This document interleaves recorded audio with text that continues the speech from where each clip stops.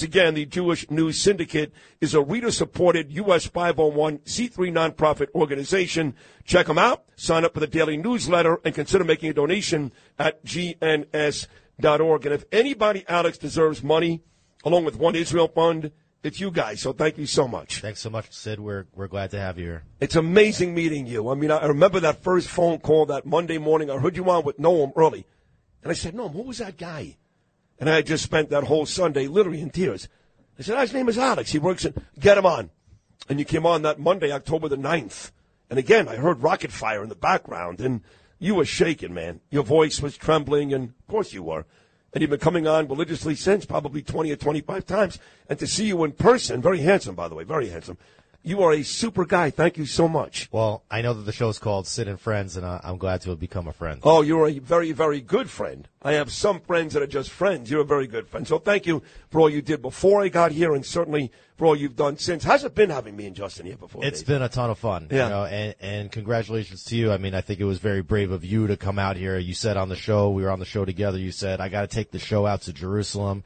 And you did it, you know, and I think that's been so important, not just for you personally. And I know that this trip has touched you personally yes. at a deep soul level, but I think that that's being communicated to all of your listeners in New York and beyond. And I think that you've done a tremendous, tremendous thing by being here. So thank you. Thank you for saying that. Thank you. And you're a New York guy. I just read your history from Canarsie to New Jersey to Washington Heights to Forest Hills. How long have you lived now here in Israel? 19 years. 19 years. And I said earlier in this program, all the people that Lady Eve was on earlier, she's from Los Angeles.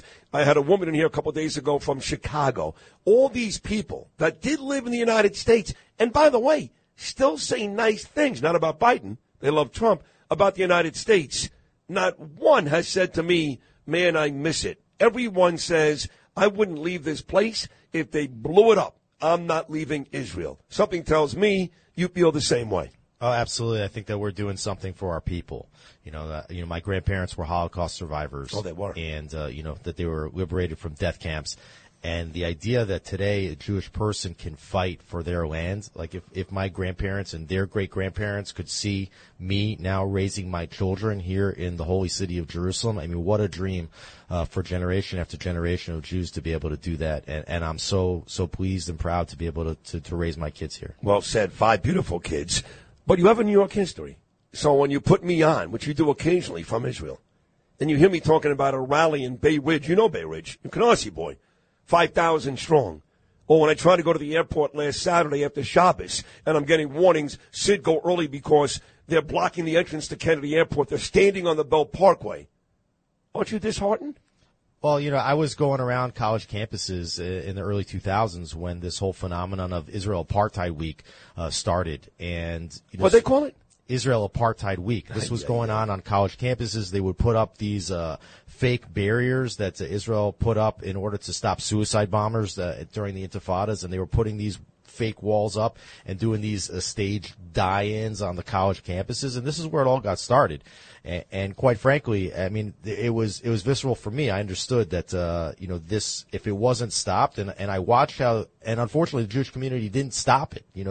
They said don't give it too much attention. It's going to go away. It's not going to get worse. And I just watched it get worse and worse and worse. So I'm really not shocked at what's going on right now. And I think that Jews that are shocked, I mean, they should have woken up a long time ago.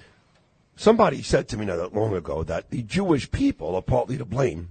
And it feels uncomfortable saying that, but they're partly to blame because of some of the people they vote in outside this country, because of how sometimes even in this country they seem to get somewhat, what's the right word for this?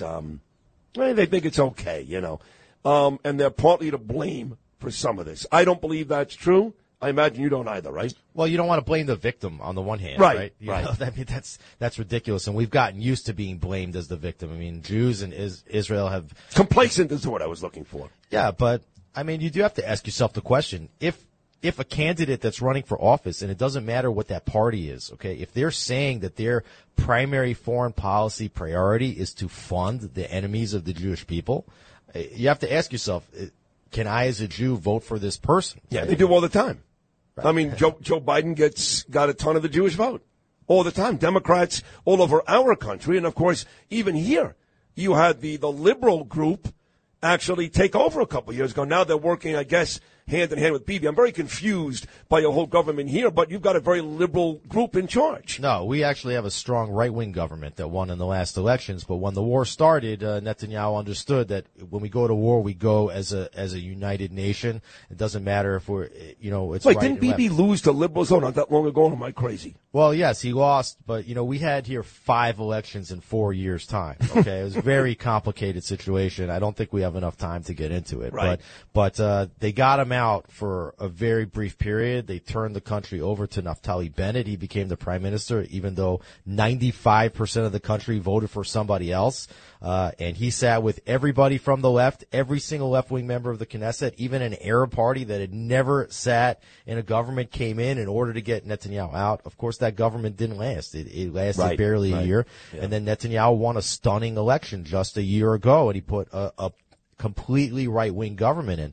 But once the war started, he said, we better, in order to get international support and to get domestic support, we need to bring some of our challengers, our opposition, into the government. So he brought his primary challenger, Benny Gantz, into the government. So yeah, there's a few left-wingers sitting together, but it's a right-wing government here, and the people of Israel are very strongly right-wing, and they're only going to get more right-wing after October 7th. Well, you say that, yet there were public protests here, like we've got in New York from the pro-Palestinians, anti-Netanyahu, the parents of all these hostages, and I understand why. They want their kids out, but they're furious with Netanyahu. They gather every week in Tel Aviv. They call it Hostage Square. So, and everybody keeps telling me the same thing, anecdotal, that Netanyahu, once this war is over, he's done. He's out of here. You don't believe that's true? Well, a lot of these protesters were in the streets before the war. Right, so during the election cycle, it was just anti-Netanyahu protests or Demokratia, which means democracy protests here in Israel. And then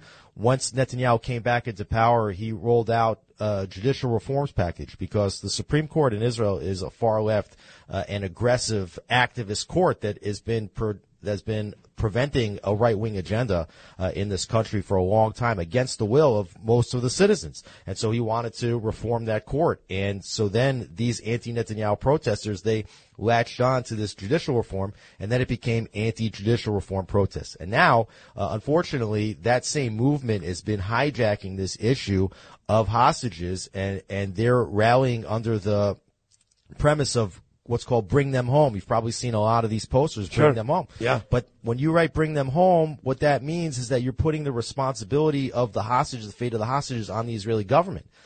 The slogan should be release the hostages, right? It should be on Put the Hamas. onus on the bad guys. Hamas is the one that took the hostages. And you know what? There's another group of hostages, as we speak, are protesting the movement of humanitarian aid that's being poured into Gaza, saying, how can you give them humanitarian aid while there's still hostages inside Israel? But there's not that same anti-Netanyahu money that's being put into covering those protests. So you're not really hearing about that as much. So unfortunately, some of the hostage movement is actually been co-opted by the anti-Netanyahu movement to begin with. It is really unbelievable how much Netanyahu mirrors Trump. I mean, of course, and they were great friends. Obama and Netanyahu, not friends. Trump comes in, great friends. Netanyahu, Biden, let's be honest, not friends, okay?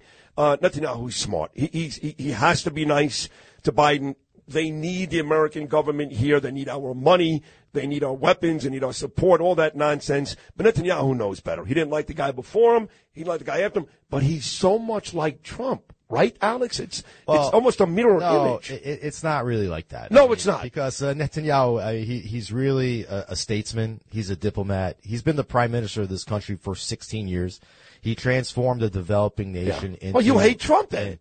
Well, I don't. Trump, I told you on the show, I think that Trump has been by far, the best president that Israel ever had. And for people that don't like Trump and for all those personality reasons, and I totally get that, I tell people, I say, look, even if you don't like the guy and you think everything's wrong, I say even a broken clock could be right twice a day. And when it came to the Middle East, when it came to pulling out of the Iran deal, when it came to defunding the Palestinian Authority, when it came to declaring that Jerusalem is only the capital of the Jewish state of Israel, when it came to recognizing Israel's sovereignty over the Golan Heights and saying that the settlements, the so-called settlements, which are just suburban Jewish towns that you saw the other day, that these cannot be the obstacle to peace and they're not necessarily illegal under international law. Like everything that he did was right. And you know what?